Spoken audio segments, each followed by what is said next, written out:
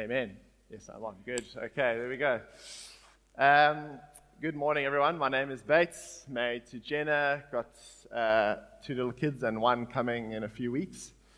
If you're visiting this morning, you probably think, do these people do anything other than pray, sing, and then clap for each other? We do actually. We get to preaching the scriptures, and it's coming up, so I hope it's good. If you are joining One Hope for the first time, you're wondering, are they going to be done by 12:30? Hopefully. Good news, we'll be done by 11:30. No, I'm joking, even earlier than that, so you can just strap yourselves in and enjoy as we dive into the Book of Ruth this morning. I do want to warn you, my water level is about here already this morning, as you can hear, so tears are going to come. So just brace yourselves. It doesn't bother me, so hopefully it doesn't bother you. Hopefully you can still hear what I'm saying through the mic this morning. For whatever reason, in prayer this morning, the water levels just started rising, prayer time before this, so I don't know why. It's the way God's made me, so good luck to you all as you try and discern what I'll be saying. Believe it or not, I am going to pray again just now, so we really need Jesus, right? I've been on eldership for about 3 years and just absolutely loving it. We were busy with exploring membership, which is our looking in to, hey, is this a church we want to be part of? Yesterday and the day before, and it was just so cool to be doing it with the 13 or so folks that were there and just realizing God has built this church. Been going since 1971, believe it or not, from Somerset West. And it's just amazing to see God's hand build One Hope to what it is today and what lies ahead. If we've seen what He's done before, it's just really exciting. So this is a great church to be part of. If you're looking in, keep looking in. I want to encourage you to keep checking it out and come and speak to us if you've got questions and really be open to what God might want to say to you.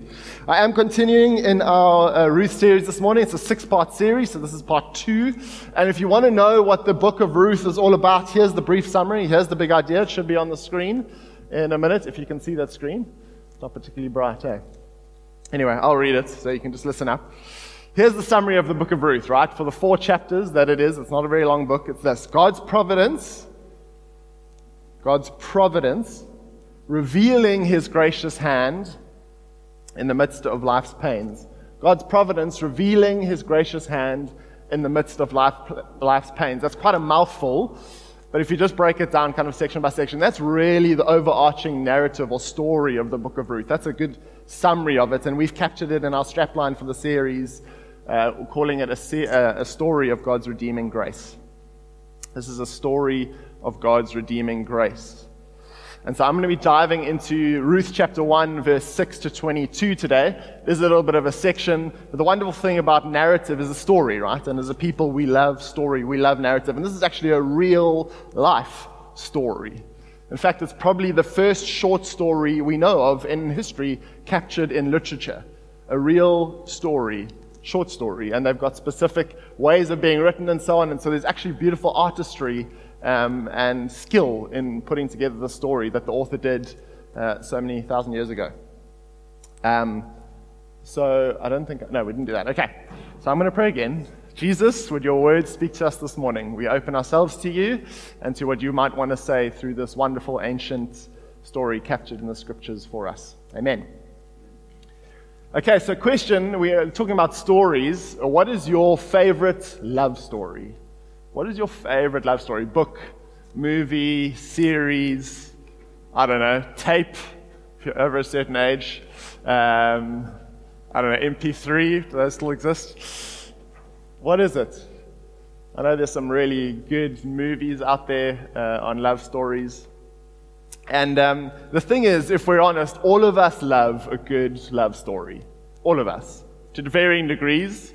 And that love might look a little bit different. But the reason we love it is because we as humans were made to know and experience love in the deepest way. And the truth is that the kind of love we really want and seek and hope for, and which is usually depicted in these love stories we watch or we read about or we listen, is a love that is given in spite of that person. It's a love that's not dependent on what they look like, what they have, where they live, what they can give you, but rather a love because of who they are. That's the kind of love we find really sweet. And because that's the kind of love we want to receive ourselves, right? We want to receive a kind of love that is given to us in spite of who we are. That It's a love that is fully given, even when we are fully known. Because we know the depths of our own sin and brokenness and all the things that are going on the inside, right? Maybe almost no one else knows them other than God. Yet that's the kind of love we really seek and we really want. And that's why we love stories, especially the ones that are like this. I'm willing to bet the really best love stories in history contain something of this kind of love that is given in spite of an individual and what they've done and who they are. It's a loyal kind of love, a faithful kind of love. And the amazing thing is, guys, this kind of love is expressed in the Bible. The Bible is not a boring book. It honestly isn't. Just read it. Really, just go and read it. It's not always easy to understand, given. Fair enough. That's why we've got community, so we can read together and understand it together. But this is an incredible book, and the story you're reading about today is captured purposefully by Jesus, thank you, Jesus, for our good and for our benefit. And it's a wonderful love story in the midst of a very ordinary, very regular family. Very, very regular family, just like us, who goes through life and has ups and downs and struggles and joys and victories, has celebration moments like we had this morning of welcoming children and the blessing that God gives in children, and has the deepest, darkest moments of despair, which Ryan was inviting us into this morning to come and walk alongside their family as they go through trials. And we should be walking alongside one another in this wonderful family of one hope as we go through life and the realities that come with it. So last week, Paul preached and introduced this series, and he used kind of 4 tips that he gave us on how to read the Bible, and he kind of preached that way, and I'll do a little bit similarly today. But those 4 tips were pray, so we've done that. Enough, I reckon. We're open to what the Lord might want to say. And then he said, the second thing we should do when we read the Bible is don't start with me in 2023. In other words, the first thing we do is, what did it mean in 2000 BC or 150 BC or whenever it was written? What did it mean for those people, that audience, at that time? And so we're going to get into that in just a minute, looking a bit more at the context. What did this mean for the people at the time? And then we look at the actual scripture itself. What does it say? What does it mean for those people? But then maybe also start moving towards us. The third point there is what does it say about the gospel? The gospel is the good news about Jesus. Even way before Jesus came, God had been showing kind of 4 shadows, 4 little pictures of his wonderful good love that he would display in the gospel. And we're going to do that a little bit later in this sermon as well. And then lastly, what does this scripture mean for me in 2023? How does it apply? This is not just an ancient text that sits on the shelf and we look at it and, oh, that's lovely. It actually speaks to us today because the Holy Spirit, who authored the scriptures through these people, is still alive and active and at work in the lives of Christ followers. So this is still very relevant, as Johannes was praying just now, for us today. So those are 4 tips. I'm not going to reference them again. The reason I brought them up, they're just so helpful as we read the scriptures and as we read Ruth. But you'll see we kind of follow that pattern through this morning. So what I do want to reference is that this is a narrative. It's a story. In scripture, in the Bible, there's different types of writing. There's kind of letters written, there's the Gospels, which is a good mixture of all, there's kind of poems, which is more poetic stuff, there's apocryphal scripture, which talks about the future, is a little bit difficult to understand, and then there's stories or narrative, which are accounts of actual history, and this is one of those. And so when we look at a story or a narrative, they typically follow this pattern or this arc, they call it. I don't know why they call it an arc, but apparently that's what one calls the story progression.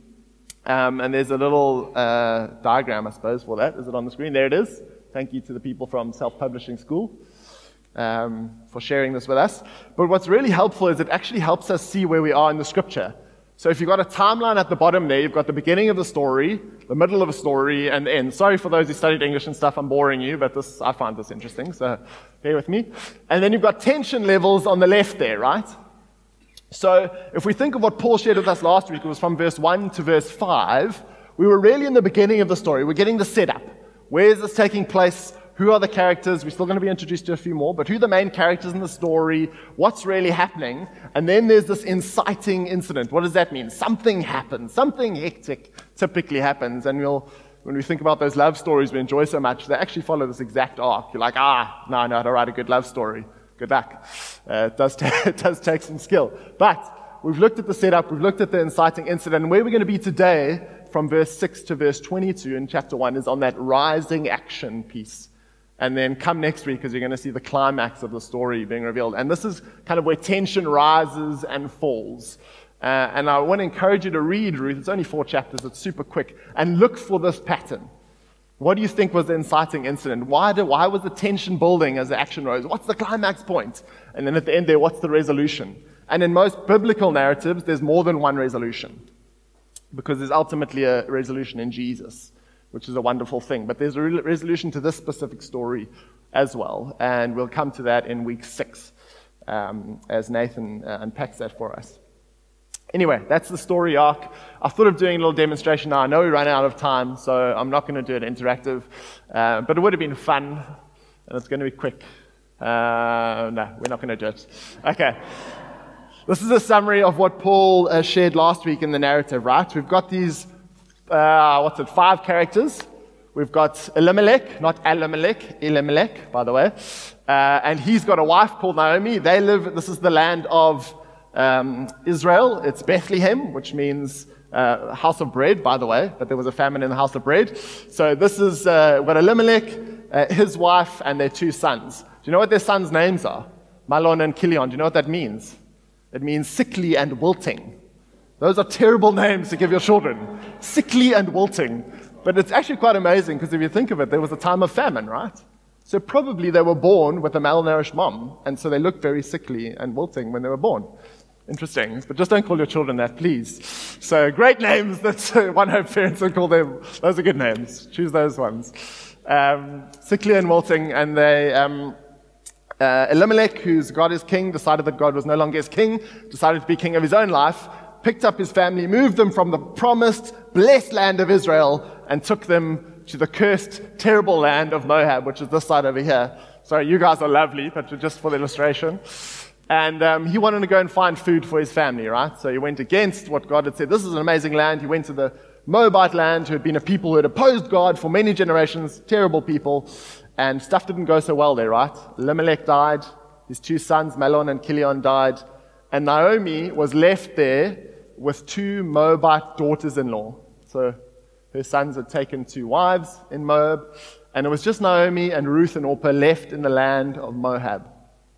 And then we get to the beginning of my story, or my part of the text today. So that's some of the tension that's been built. You can see there's the inciting incident. It's really not going well. People have died. These 3 ladies are left completely destitute. A woman in those times was hardly able to provide for themselves. They were not able to get work, etc., etc. So they really were destitute. And there's some glimpses of hopefully light as the action rises today towards the climax. So PD, will you come and read our scripture for us this morning?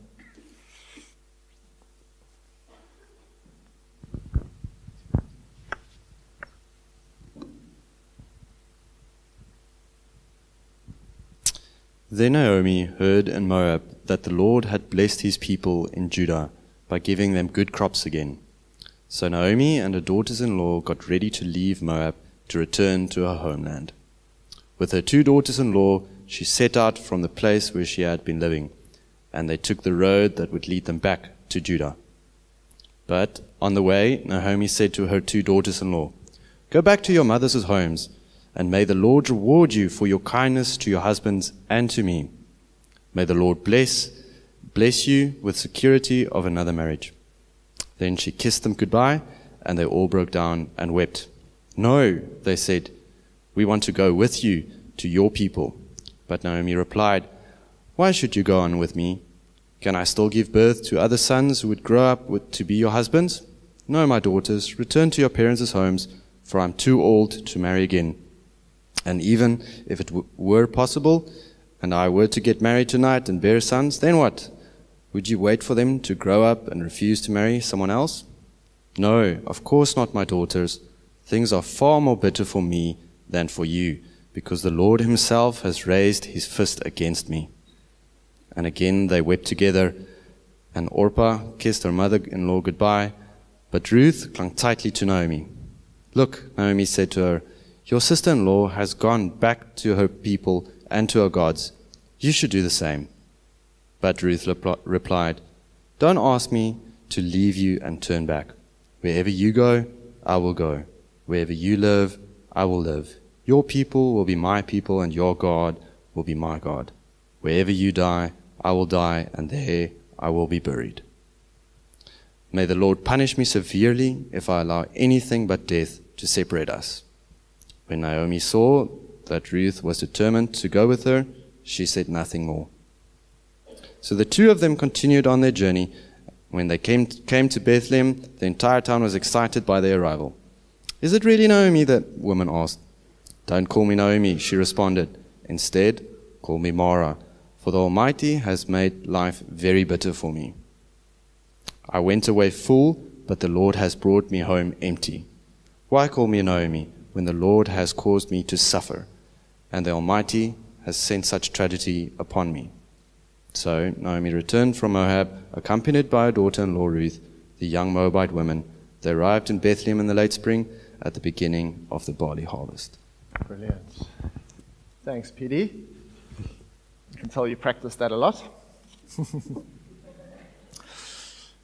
And so it's tempting not to read the whole narrative, hey? But it's a story, so we want to understand what's going on here. So what do we have? We've got Ruth, Naomi, and Orpah in the Moab. And they've said, "Hey, back in Bethlehem, the barley harvest is coming. The Lord has blessed it." In other words, He's lifted the famine. The favor of God again is upon His people. And they start making a trek all the way back to Bethlehem. It's far. It's a few days hike, by the way. Like what we read in 4 chapters happened over 15 years, by the way. So, and also this walk wasn't just sort of a day's walk. It was a few days' walk for them. Along the way, Naomi's like, "Orpah and Ruth, this is not going to be good for you. This is a dead end. I've got nothing to offer you. Don't come with me. Go back to your people. Go back to your home. Go back to your moms. They can look after you. They can care for you. You can marry again." And so what happens, Orpah does turn back. Interestingly, Orpah's name means back of the neck. Isn't that interesting? And it wouldn't have obviously been her original name because she's a Moabite, so she wouldn't have had a Hebrew name. So the author gives her this name. But it's because she turned her neck and walked the other way. And Ruth says, "No, I'll cling to you and I'll go with you." Ruth's name means faithful. Isn't that interesting and beautiful? Because she was faithful to Naomi. And we're going to dive into that more today. They walk all the way back to Bethlehem. They get there. The house of bread is now full of bread, beginning of the barley harvest. And Naomi says they should call her Mara. Not Naomi, which means sweet, but Mara, which means bitter, because she is probably quite depressed at that time, lamenting, really not in a good space. And that's where our story takes us today. So that's a summary of where we're at. The big idea for this morning, I know we are running out of time, so I promised to be about 20 to 25 minutes, so hopefully you can bear with me with that. The big idea for this morning is that loyal love shines in dark times. Loyal love shines in dark times. And we're really going to unpack this idea of loyal love. What is it? Where do we see it? And I really believe what we focus on today is actually the original author's main purpose and intent in what he wrote the scripture about to the audience, the original audience that he wrote it to. So we're really going to double click on what I believe was the author's intent in this area. There's a lot of stuff that he says, and I'm so tempted to go on many rabbit holes this morning, but I won't. We'll stick to that. Loyal love shines in dark times. And to kind of paint that picture in a bit more, I would like to kind of just briefly walk through that scripture. I won't read everything, and just touch on a few points that you may or may not have noticed that will hopefully color that loyal love picture in a little bit further and hopefully warm our hearts as to what God is doing in the scripture and maybe bring some challenge, some revelation, some conviction to us this morning. So verse 6 and 7, we started out. You'll notice that there is, sorry, if you have it open on your phone or whatever, but if you don't, you're going to have to just trust me on this, go read it later. You'll notice that there's a repeated word there. Paul told us to look for repeat words last week, right, when we were studying the Bible. There's a repeat word 12 times that says to go back or to return, which is interesting, right? And if we look at the Old Testament, it typically means going back somewhere else, physical, but especially when it's going back to the land of God, which they were doing, it often spiritually or symbolically means returning to the Lord.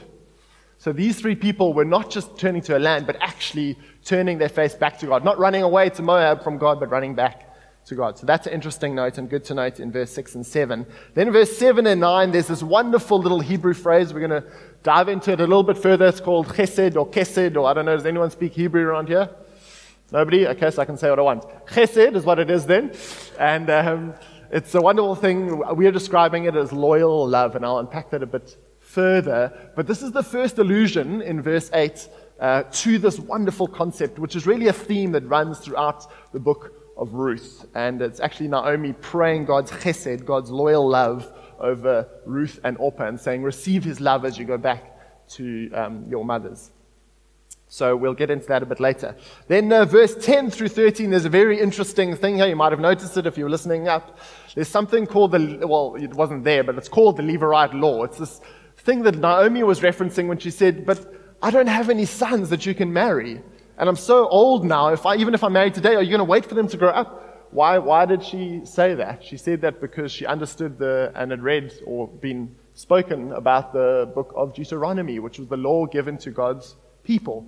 And it says that in summary, that if a husband dies, his next brother in line, should marry that widow, his brother's widow, to continue the name and have children with her, to continue his name and on his name. So that's what she was referencing. If you're wondering why she spoke about that, that would have been well understood in the Hebrew culture, this Levirate law. Okay, then verse 13 and 14, Naomi says something very interesting. She says, the Lord's hand has gone out against me. The Lord's hand has gone out against me. He has brought the suffering and pain upon me. Well, that's challenging, isn't it? Do we believe that God is like this? And why is he like that? And it's actually wonderful because this is not a statement of accusation of God from Naomi. It's a statement of reality and belief that God is good. Even though he has gone out against me, he has done these things. He has done these things to me. That didn't just happen by chance. God is good. He's sovereign. He's in charge. It's actually a providence. It's his kindness towards me in some way that I might not realize right now. So she is bitter. She is lamenting. She's not happy with life, but she knows that God's busy with it. And somewhere deep inside, and it gets revealed through the story, there's actually a little seed of belief down there, even though it's kind of presenting as unbelief as we see it now. Okay, next one is just her name, which is wonderful. She is called by birth Sweet, and in her kind of quite depressed and lamenting stage that she's in, when she gets back to Bethlehem, she asks them to call her Mara, which means bitter. And let's leave that there for now. And then the last thing is verse 6 and verse 22. It's the barley harvest. You might have referenced that if you know the agricultural, cycle, year, agricultural seasons, that's it. In ancient Israel, you probably don't, maybe you do. The barley harvest was the first of the harvests that would have come in the agricultural season. So there would have been the wheat harvest thereafter, etc., etc. And it says that there was an abundant harvest. So already, if you read through the lines, you see that's God's provision for his people, because that would have meant there would have been more laborers needed. There would have been more to give to the poor from the outskirts. And so God actually inadvertently was providing for these two destitute widows by this abundant barley harvest. So those are just some pieces to color in the story, hopefully a little bit. So God's love, or loyal love rather, shines in dark times.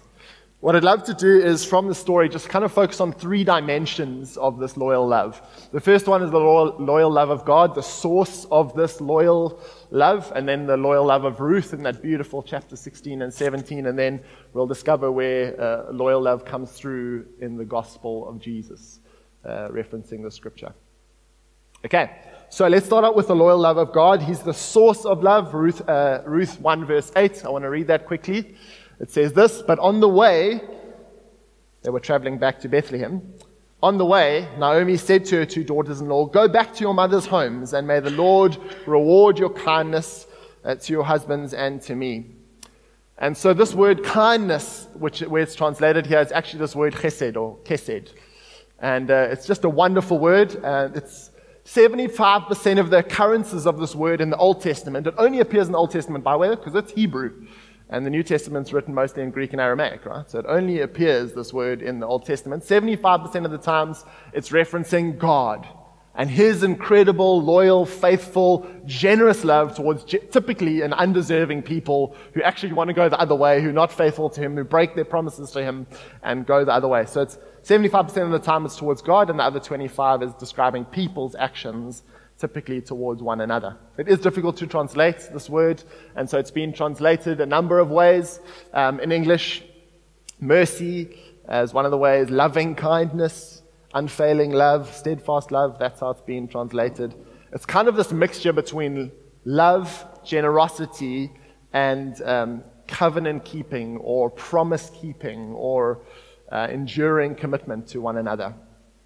And all of this is kind of a little bit theoretical, it seems, but actually Kesed is best described in this word, loyal love. It's a committed, enduring, steadfast love that is not just pie in the sky. It's an actionable, concrete kind of love. It's the difference between saying, I love you, and then actually doing something of service to someone who's actually bitterly and deeply offended you to still love them and show love, because that is what you're really doing there. That's Kesed. It's committed, generous, ongoing love. And so Naomi asked God that he would deal kindly, show kindly, that he would Kesed Orpah and Ruth, as they have done in a wonderful way to her husband, and to her husband and sons.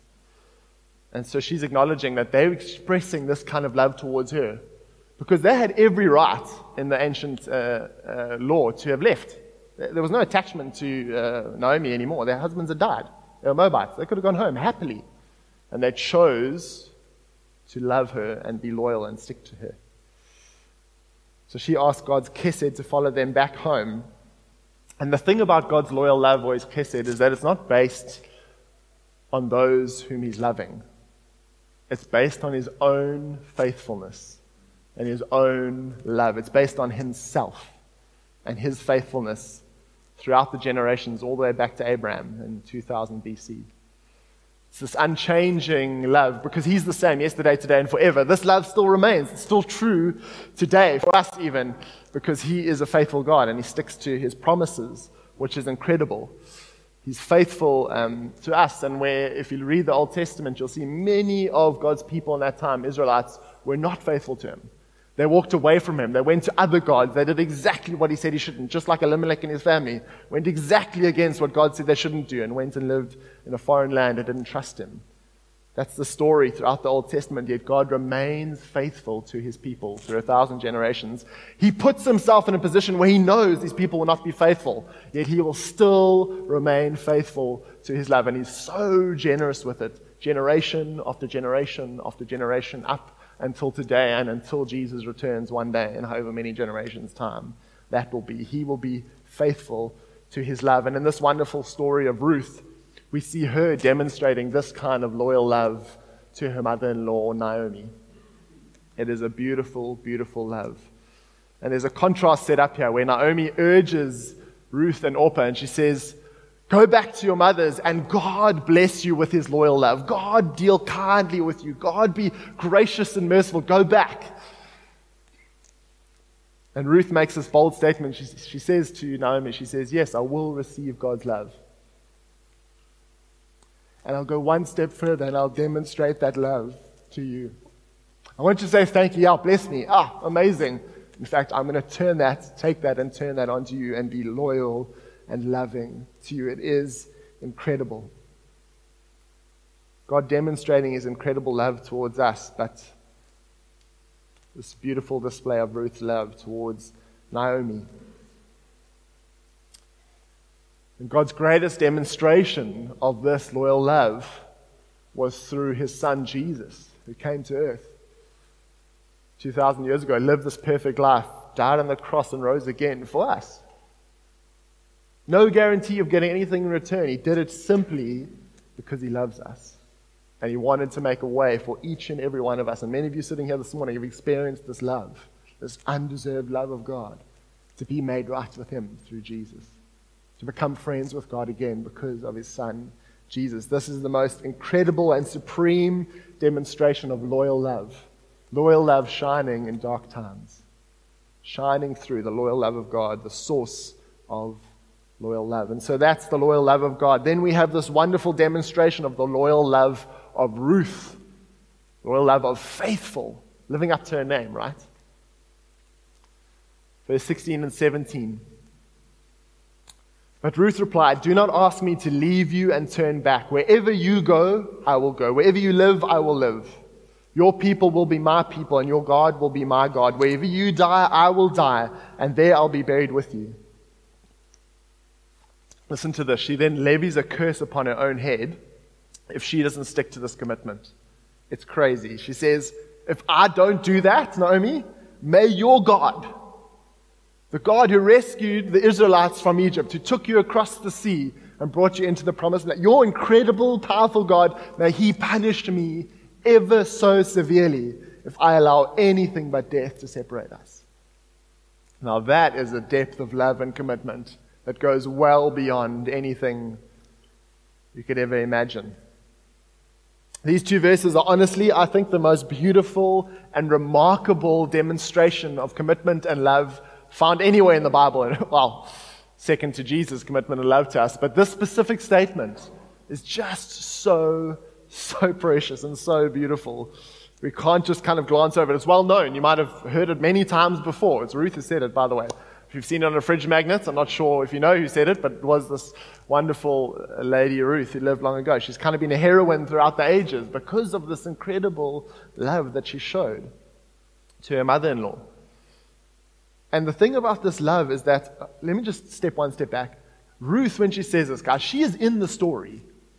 She's not us looking back on the story and reading all 4 chapters and seeing how it turns out. She is in that moment of destitution. She's a refugee. She's giving up hope. This is not a naive kind of love. She knows what she's giving up. She's giving up a future husband. She's giving up her family. She's traveling far away. She's going to a foreign people, a foreign land. She's going to be buried in another land. She's giving up all hopes and prospects. She really is to commit to this woman who she has no legal obligation to go with. She could easily have walked away and been absolutely fine with that in every other way. Yet because of her love, she stuck, she clung, it says the scripture, says she clung to Naomi and kept going with her.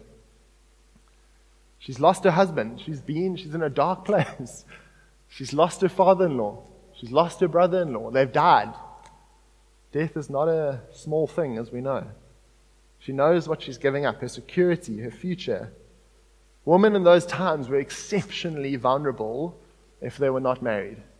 It's very offensive to our modern culture and our modern ears. I know that.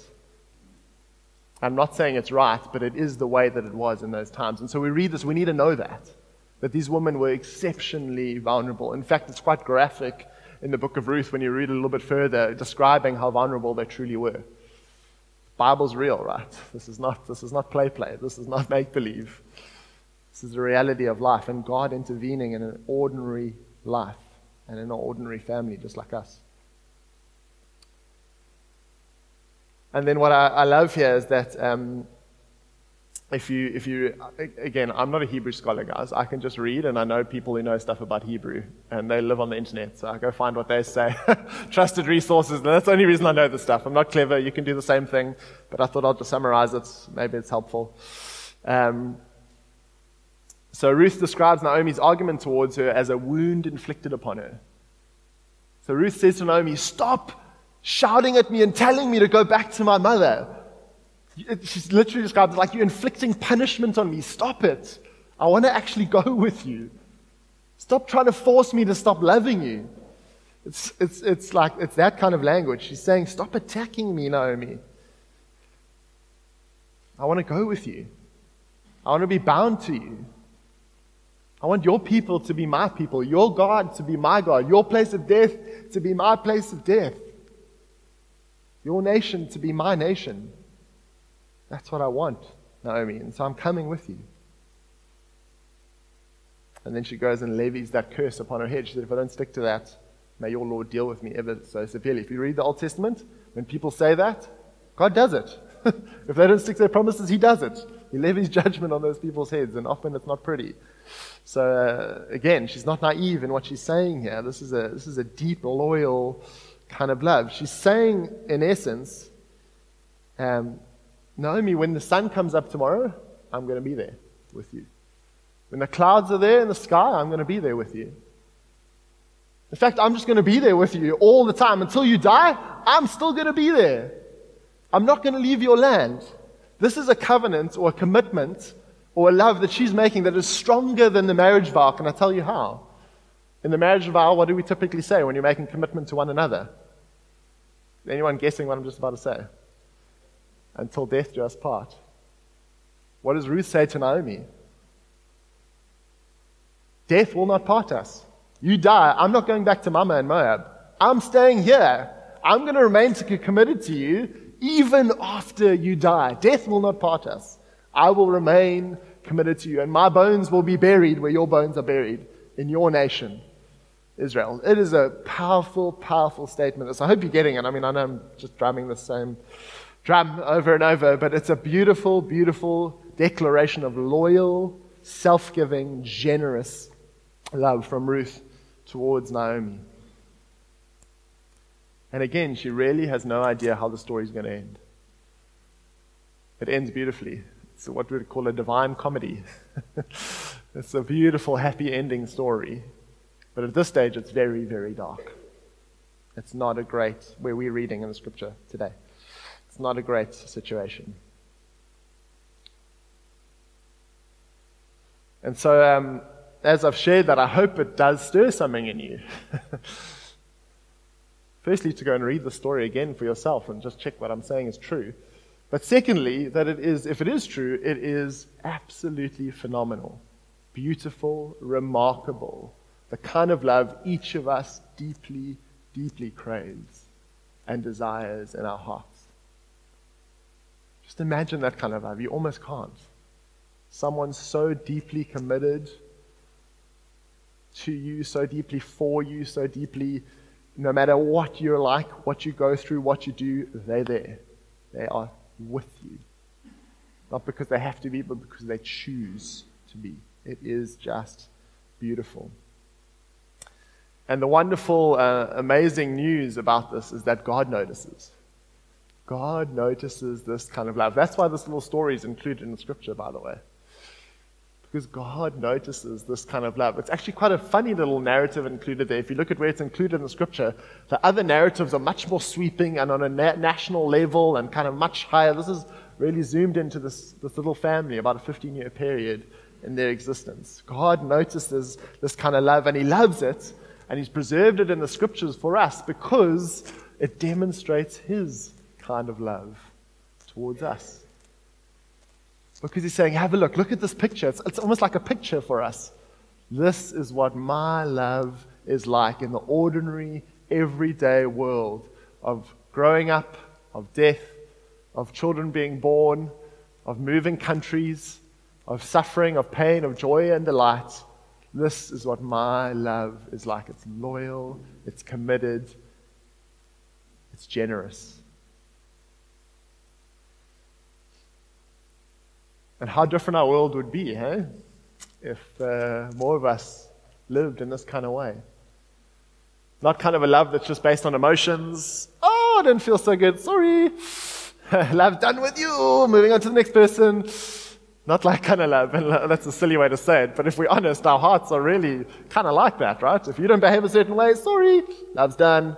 No more for you.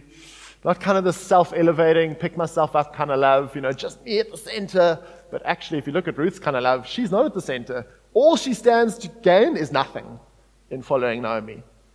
She only stands to gain more destitution, more vulnerability, more pain, and all those things. And she just says, yes, I'm going to follow you and go with you because I love you. For love's sake, I'm going to do it. For love's sake, purely on that level. That is a deep, powerful, amazing kind of love. And it's most beautifully demonstrated to us in the gospel of Jesus. And so here we're going to turn and have a look at how this story looks back or looks forward to the gospel of Jesus. And so if you, for a moment with me, we're going to have a look at verse 16 and 17 again. You don't have to bring it up on the screen. But I'd love you just to close your eyes if you don't mind. If you're comfortable, you don't have to, of course. I'm not going to run away or throw eggs at you, don't worry. You can just close your eyes for a moment. I'm going to read verse 16 and 17, but listen to it like this, as Jesus' pledge to us. So listen to this as if Jesus is speaking to you this morning through verse 16 and 17. And he says this, "Do not urge me to leave you. Do not urge me to return from pursuing you, for where you go, I will go. And where you lodge, whether it's in Stellenbosch, Timbuktu, wherever it is, I will lodge. My people shall be your people. My God, my Father, shall be your God, your Father. Where you die, I will die. And there I will be buried. I will be buried in your earth alongside you, sharing your death and sharing your sins in order to break the power of death and sin over your life. And may the Lord do so to me, and more also, if anything but death part me from you. In fact, not even death will part us. I will bear God's curse to make sure of that. That even beyond death, I will love you and will still be with you."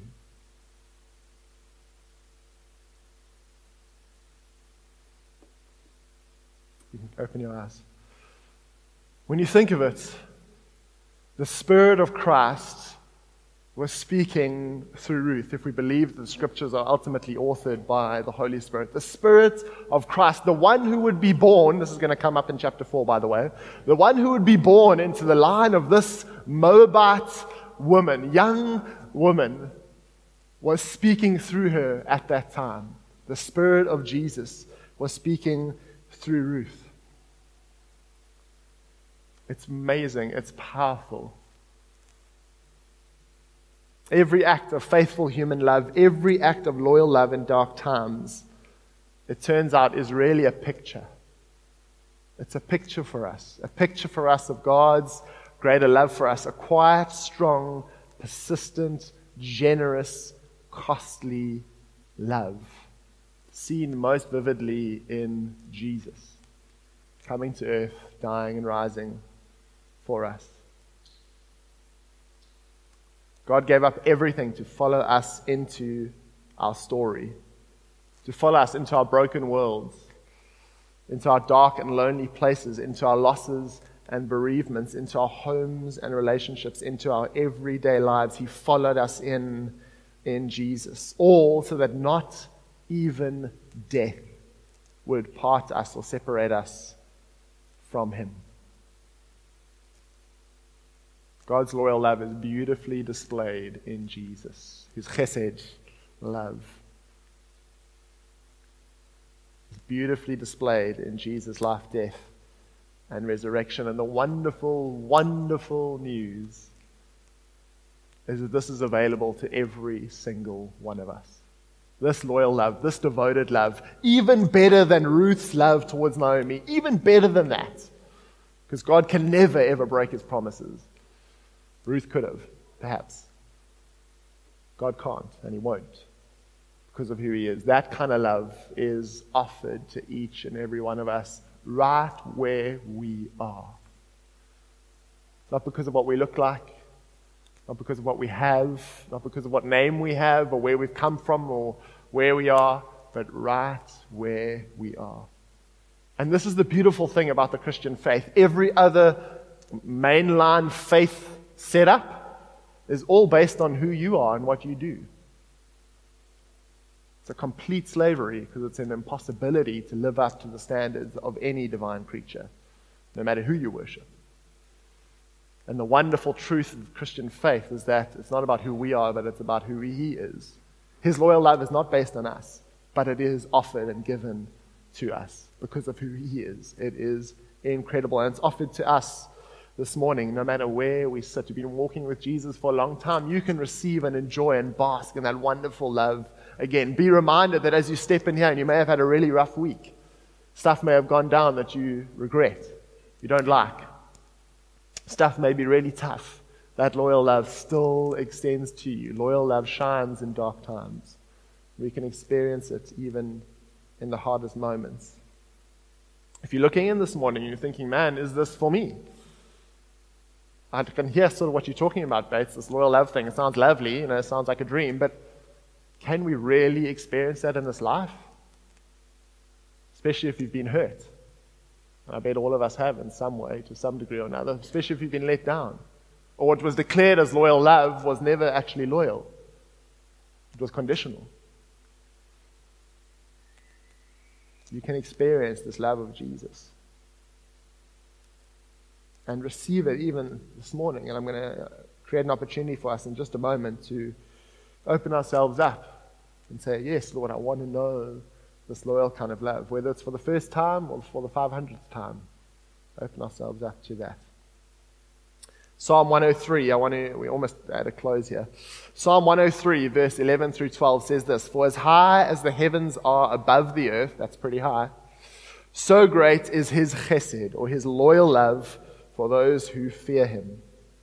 As far as the east is from the west, so far has he removed our transgressions, or our sins, or our wrongdoings from us in Jesus. That's what's being referenced in the scripture. His loyal love really does shine in dark times, and in fact in all times, not even just in dark times. So the reality is, if you're sitting here this morning and you are a Christ follower, you've been following Jesus for a while, it's not because you are awesome. Sorry to say that. You are pretty cool, some of you.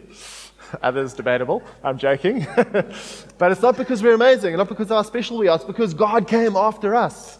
He sent Jesus and came after us to find us and to make us his own. He's been pursuing us relentlessly. But we, like Naomi, are like, no, go back to your land. Go back to heaven. It's fine. We're okay. But not really. But it's fine. Go away. And we like Naomi. But actually, he's like Ruth. He's like, no, I'm coming. My God will be your God. He will be your father also. I'm coming. I'm not going to stop. I'm going to cling to you. I'm the faithful one. Whether you turn to me or not, whether you receive my love or not, I'm going to keep coming. And coming. And coming. No matter what you do, I'm going to keep coming. Maybe that's a word to someone this morning. You feel like you're too far. You've done too much. You've come to God at some point and now you've run away and you're like, surely he won't come after me. Look what I've done. I've just spat in his face, basically. No, he will. He's still there. He's coming after you. He loves you. He's for you. He's not going to let you go. Not that easily. He's a persistent and a loyal God.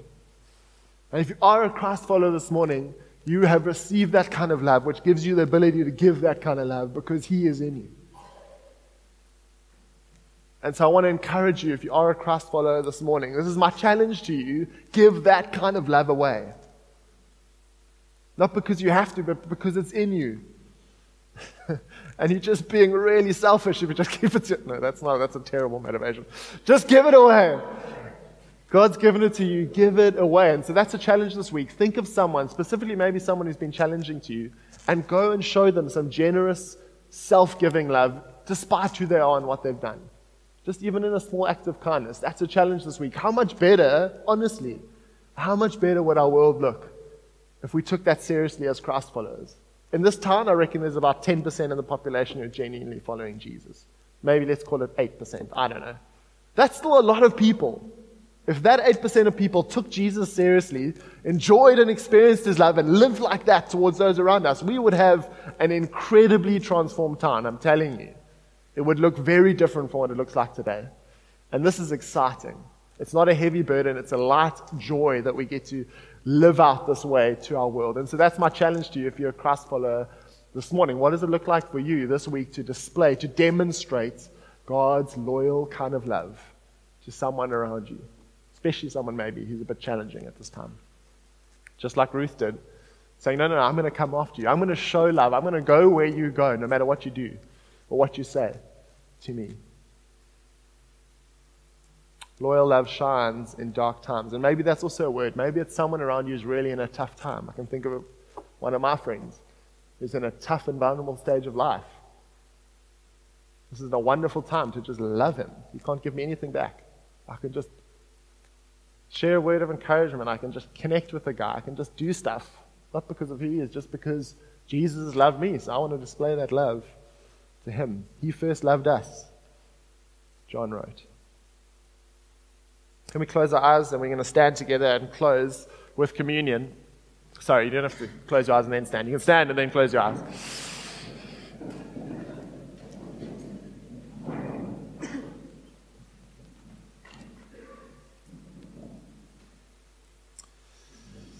Thank you, Father, for your incredible love shown to us through this wonderful story today of the Ruth being faithful, showing loyal love to Naomi, and that you've done that to us most ultimately and most spectacularly in Jesus coming, living and dying so that we can be made right with you, Lord.